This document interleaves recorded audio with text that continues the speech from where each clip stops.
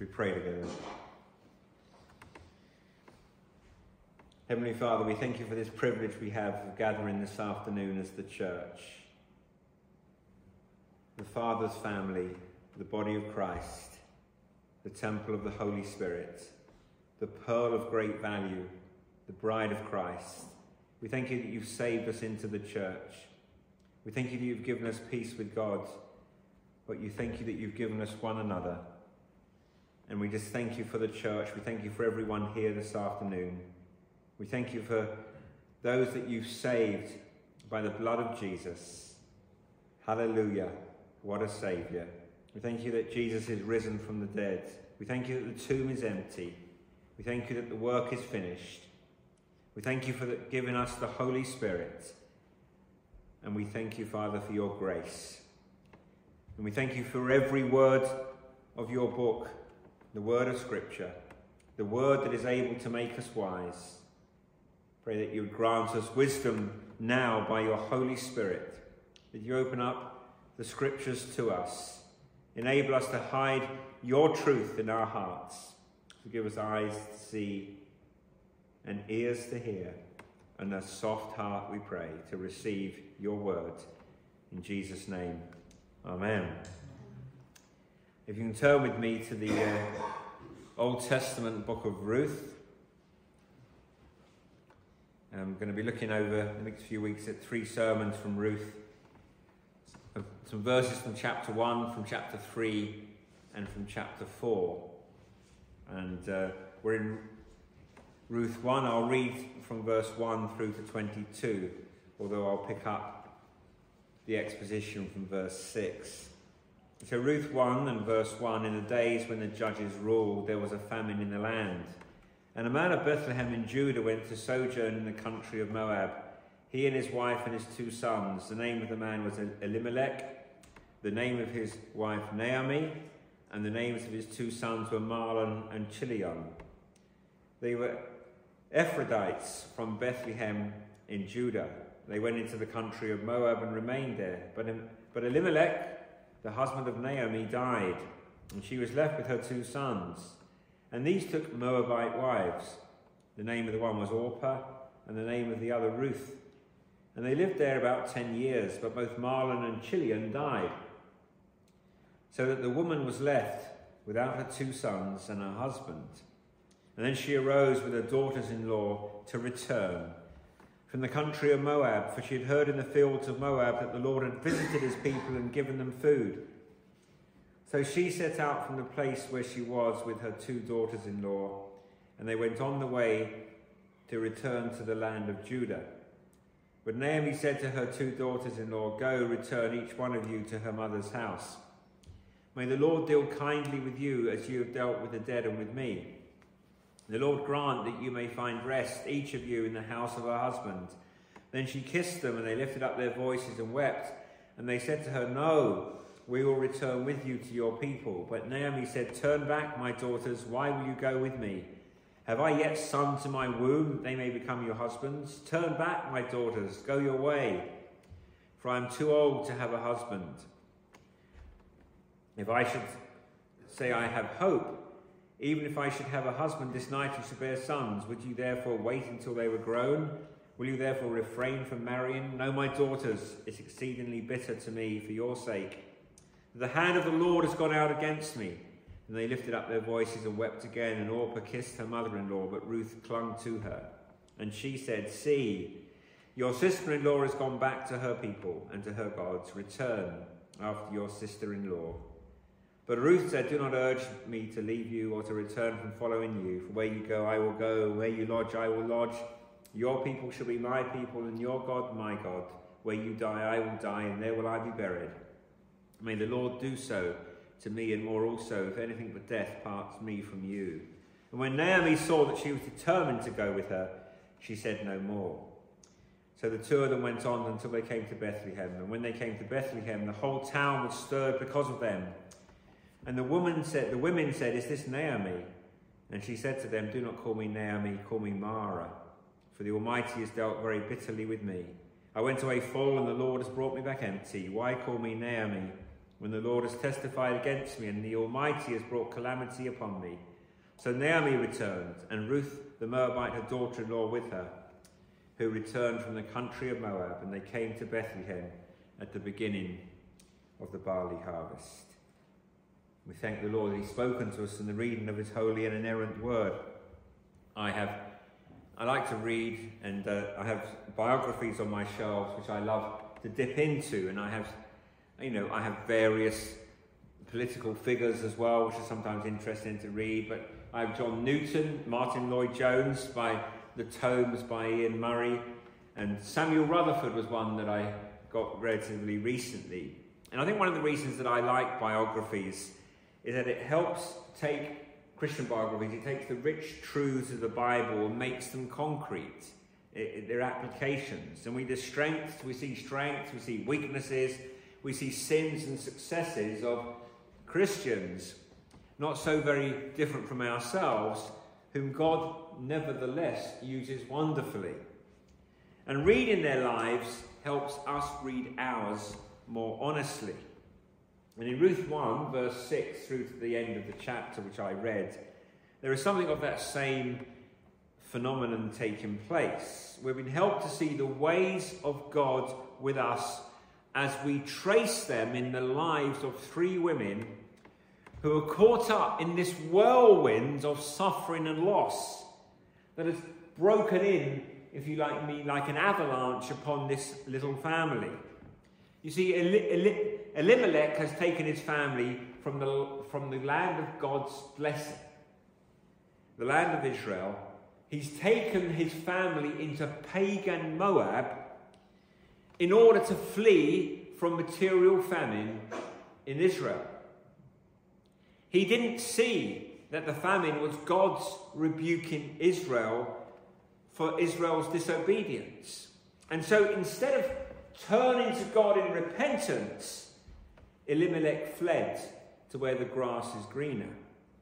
And the last verse of the book of Judges provides the setting within which, in the period of Israel's life, Ruth, the story of Ruth, plays out. The last verse of the book of Judges describes this whole season and could be applied to Elimelech's fateful decision as everyone did what was right in their own eyes. Everywhere we look, we see everyone doing what is right in their own eyes. Elimelech walked by sight, not by faith. And so the sojourn, the temporary residence for a season in a strange land, turned out to be 10 long, heartbreaking years of loss. Their two sons, two boys, Marlon and Chilion, they married pagan wives in disobedience to God's word. And before Elimelech could make good on his marvellous master plan, which was to go home, he died in Moab. And soon, tragically, his two sons join him in a Moab graveyard. So as we come to verse 6, Naomi is brokenhearted, she's bereft, she's mourning, she's destitute, with two Moabite daughters-in-law, Orpah and Ruth. And then they receive word in the fields of Moab that the Lord has visited his people in Judah and provided food for them. The discipline of God, that is what the famine in the land was meant to be. The discipline of God was to awaken his people and call them back to himself. We see that in that story. But now he visited them in mercy and provided again their daily bread. Moab was supposed to be the place of plenty. Instead, it was the scene, for this family at least, of tragic loss and devastation. But now God has visited Israel. Naomi can stand it no longer, and she wants to go back. She wants to make the journey home. And in fact, that word return is crucial to understand in chapter 1. Return. It appears in almost every verse after verse 6. Verse 6, Naomi arose to return. Verse 7, they went on their way to return. Verse 8, Go return both of you. Verse 10, no, we will return with you. Verse 11, but Naomi says, turn back. Verse 12, turn back. Verse 15 and 16, return after your sister-in-law. But Ruth said, do not urge me to leave you or to return from following you. Verse 22, so Naomi returns, and Ruth went with her, who returned from the country of Moab. So this is clearly a chapter about returning. Chapter 1 of Ruth is about returning. But the three journeys of returning for the three different women are very different. And they tell us in story form the responses to God's pleading with us. The stories of Orpah, Ruth and Naomi picture three different but common responses to the Lord, especially in his sovereign, providential dealings with us, particularly when trials, hardship and suffering come. What is going to be our response? What is going to be the trajectory of our hearts? You see, and in Orpah, we tragically see the almost believer. Almost a believer. In Ruth, we see a new believer. A wonderful picture of salvation. And in Naomi, we see a backslidden believer. So we have Orpah, who is a not almost, but not a believer. Ruth, a new believer. And Naomi, a backslidden believer. Let's look at Orpah, the almost believer. Let's think about her story first of all. Look at verses 6 and 7. These three women set out together for the land of Judah. They set out together for Judah. But Naomi knows that she can offer her daughters-in-law no prospect of improvement in their destitute circumstances should they continue with her. So she urges them to stop. Verse 8, Naomi said to her two daughters-in-law, go, return both of you to your mother's house. May the Lord deal kindly with you as you have dealt with the dead and with me. Naomi, if you like, blesses her daughters-in-law. She invokes the name of God, Yahweh, and she seeks to send them home again to their Moabite families. She knows that their best hope of a better life lie in finding new husbands for themselves, and she knows it would be extremely unlikely, humanly speaking, that any Israelite would notice a widowed Moabite girl. In fact, later in the story, when Ruth commits herself to coming with Naomi, Naomi realizes she will not be dissuaded. She didn't thank her daughter-in-law. There's no hugs and kisses now. We're told in verse 18, she said no more. She's silent. Her mouth is closed. She says nothing. The best she can manage is silence, because Naomi knows it's going to be hard for Ruth if she returns with Naomi to Bethlehem. So when they finally arrive in verse 19, the women of Bethlehem are stirred up in astonishment at Naomi's return.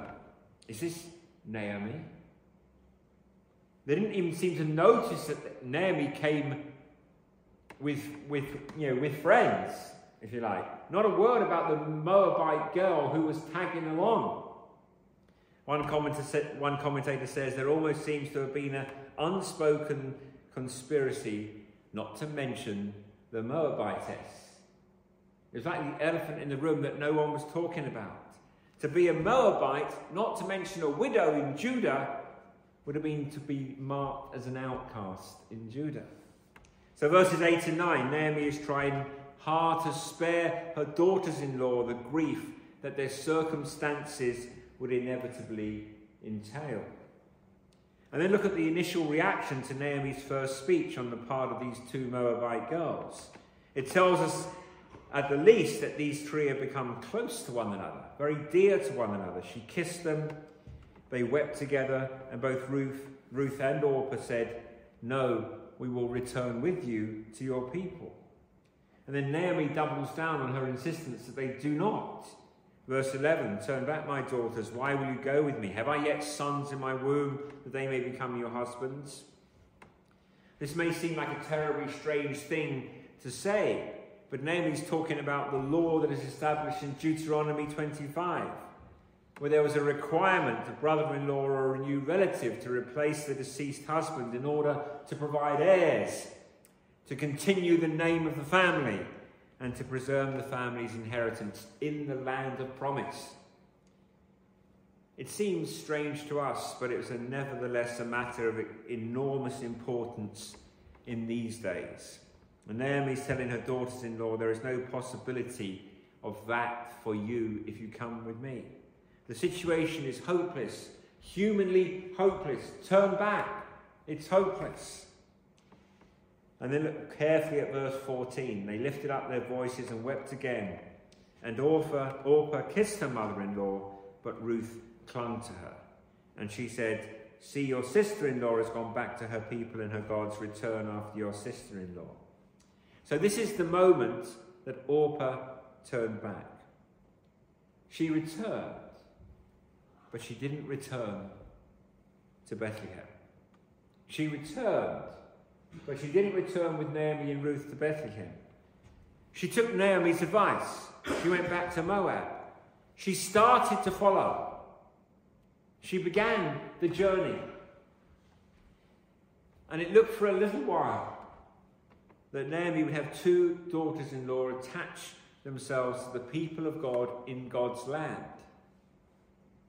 But Naomi's bleak picture of a hopeless future overcame any sense of loyalty that Orpah had to her mother-in-law, and she turned back. She returned all right, but she returned to Moab. And both Ruth and Orpah walked on the same road for a little while. Both responded in the same way to the same circumstances for a season. But whereas Ruth went on, Orpah turned back. And by grace, I trust that all of us here have made the journey from Moab to Bethlehem. It's a picture of salvation. You've heard that the Lord has visited his people with a Saviour. And you've said no to sin, turned your backs on the world, and you've come to Jesus Christ.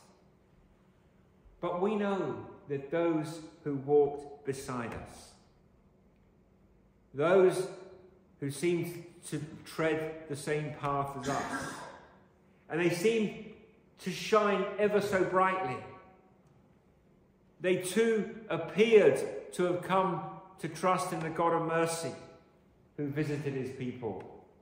But the truth is, when the going got too hard, when the prospects looked too bleak, and the real cost of the journey became plain, they returned. But not to Judah, to Moab.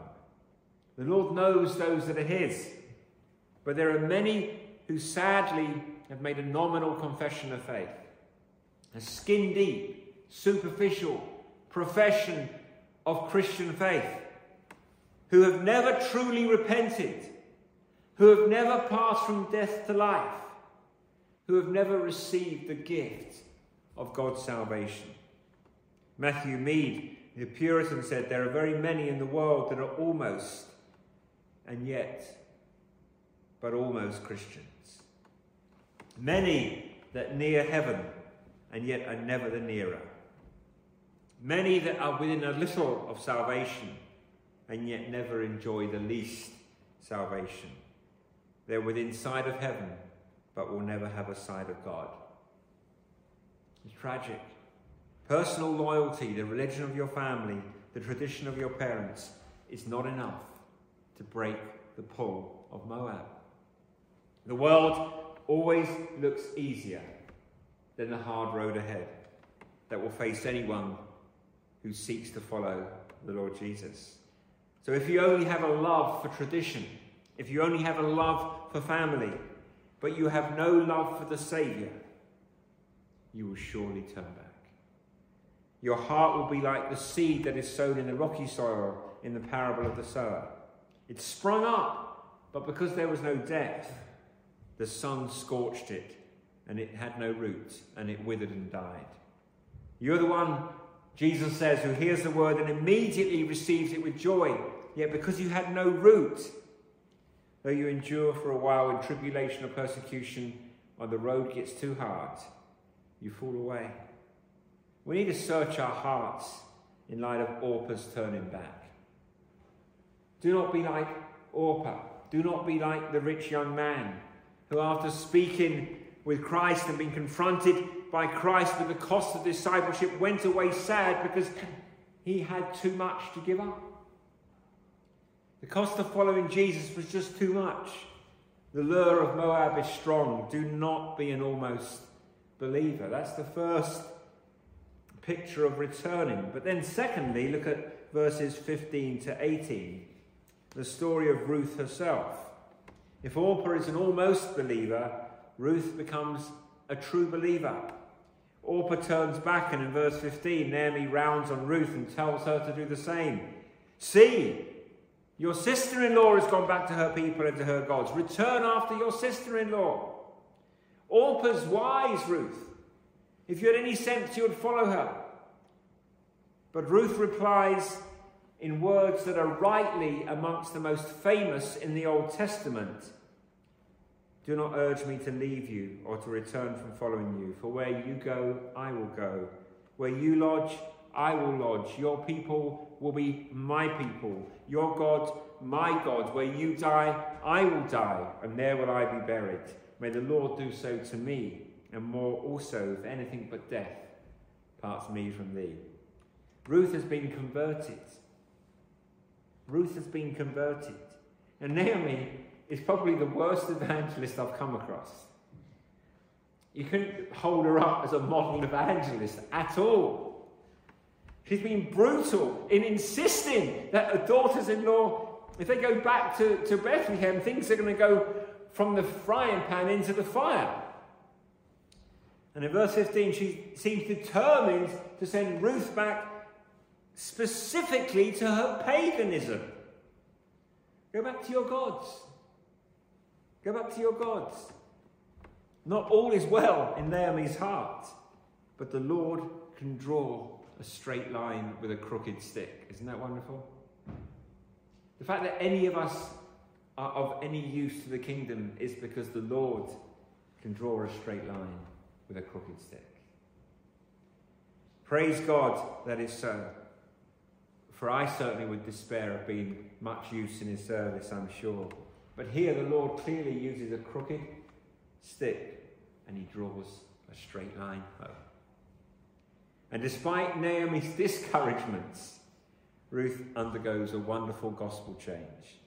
You see this in a number of ways if you attend to the detail of the text. Notice, for example, Ruth echoes the language of God's covenant promises to Israel. Exodus 6, verse 7, God told Israel, I will take you to be my people, I will be your God, and you shall know that I am the Lord your God who brought you out from Egypt. And here, Ruth turns the promise of God around and says, your people shall be my people and your God, my God. She's identifying herself with the people of God. She's identifying herself with those whom God has redeemed. Your people are mine and your God, my God. And Ruth has faced all the discouragements that this wonderful evangelist Naomi has thrown in her path. She knows that humanly speaking, there are very few prospects of a brighter future in the promised land. She watched her sister-in-law leave for the pastures of home.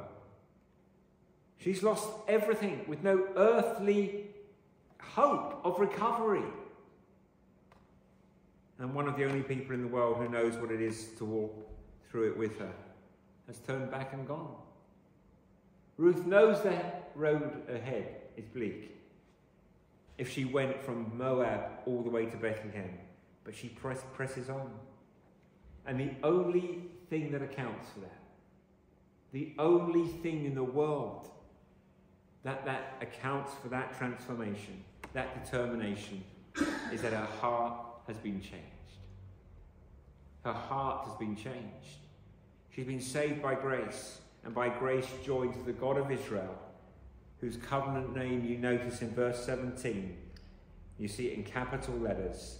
This Moabite girl takes on her lips the name Yahweh. May Yahweh the Lord do so to me, and more also, if anything but death parts me from you. She took the God of Abraham, Isaac, and Jacob to be her God. His people, her people.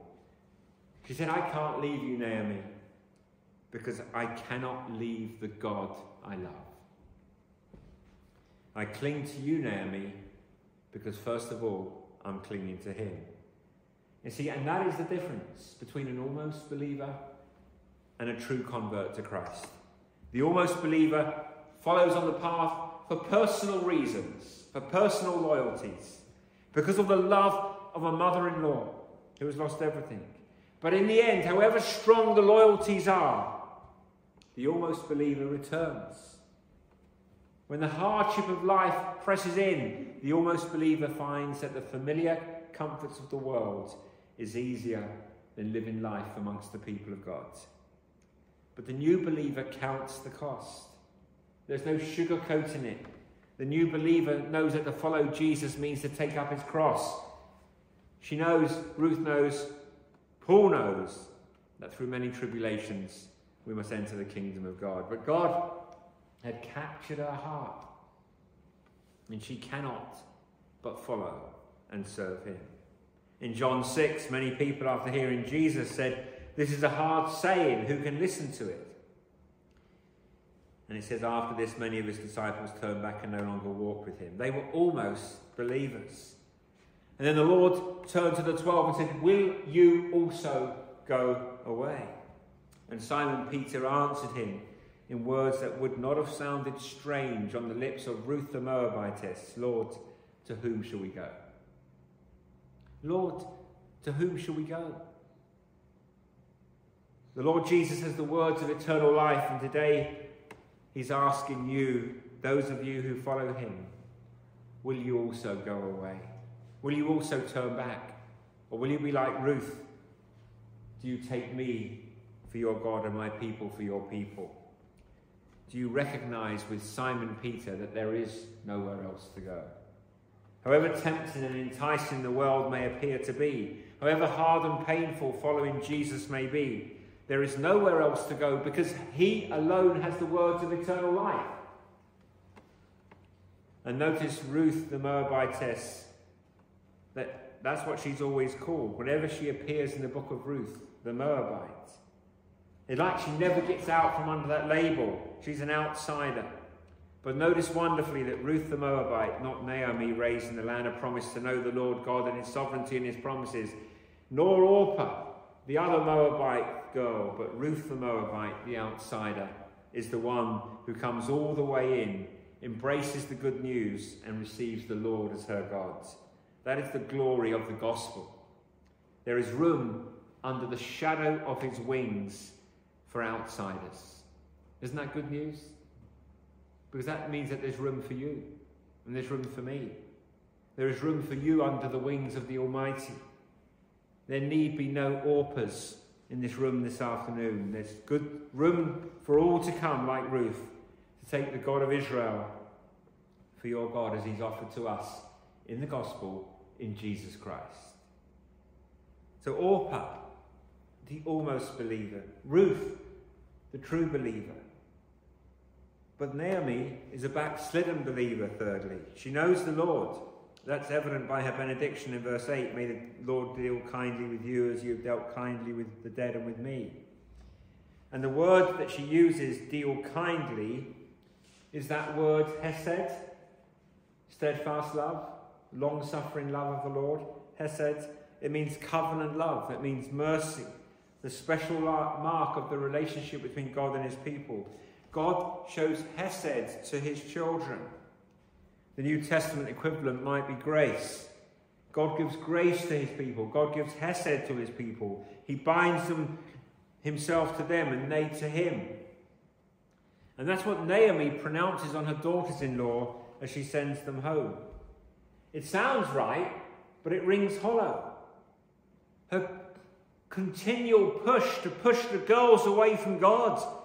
Her outright recommendation to Ruth that the gods of Moab may be in fact better. It tells the story of a heart in dramatic spiritual decline. And if you look at verse 13, we get some indication of what drives her spiritual condition. No, my daughters, when they protest at being turned back. No, my daughters, it's exceedingly bitter for me, for your sake, that the hand of the Lord has gone out against me.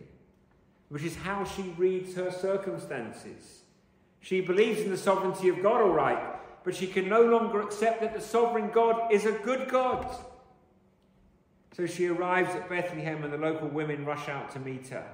And look how she responds to their greeting. The women said, "This is Naomi." She said, "Don't call me Naomi, call me Mara. The Almighty has dealt very bitterly with me. I went away full, the Lord has brought me back empty. Why call me Naomi, when the Lord has testified against me and the Almighty has brought calamity upon me?" The reality we must all face is that there's not a Christian in this world who does not or will not suffer at some point in their lives. Suffering is a normal part of what it means to be a Christian. But oh, how careful we need to be that when suffering comes, it doesn't do in our hearts what it did in Naomi's. It didn't cause a seed of bitterness against God to germinate, when it was always God's design not to push us away, but to draw us to him. So Naomi is a heart in despair. She thinks that God is out to get her. She can see providence, but she can't see grace. And all she knows is her hurt and her pain. She thinks that she's innocent and God is unjust. She's complaining about God's severity. But she misreads God's hand in her sorrows, as we do so very often. This is a woman who's drifted so far from the Lord. But notice, as she begins the journey home, God is working in his providence to bring her back to himself. So Naomi returned, and Ruth the Moabite, the daughter-in-law, with her, who returned from the country of Moab. And they came to Bethlehem at the beginning of barley harvest, we're told in verse 22. So we've been taught, in the words of William Cooper, God moves in a mysterious way, his wonders to perform. He plants his footsteps in the sea and rides upon the storm. Ye fearful saints, fresh courage take.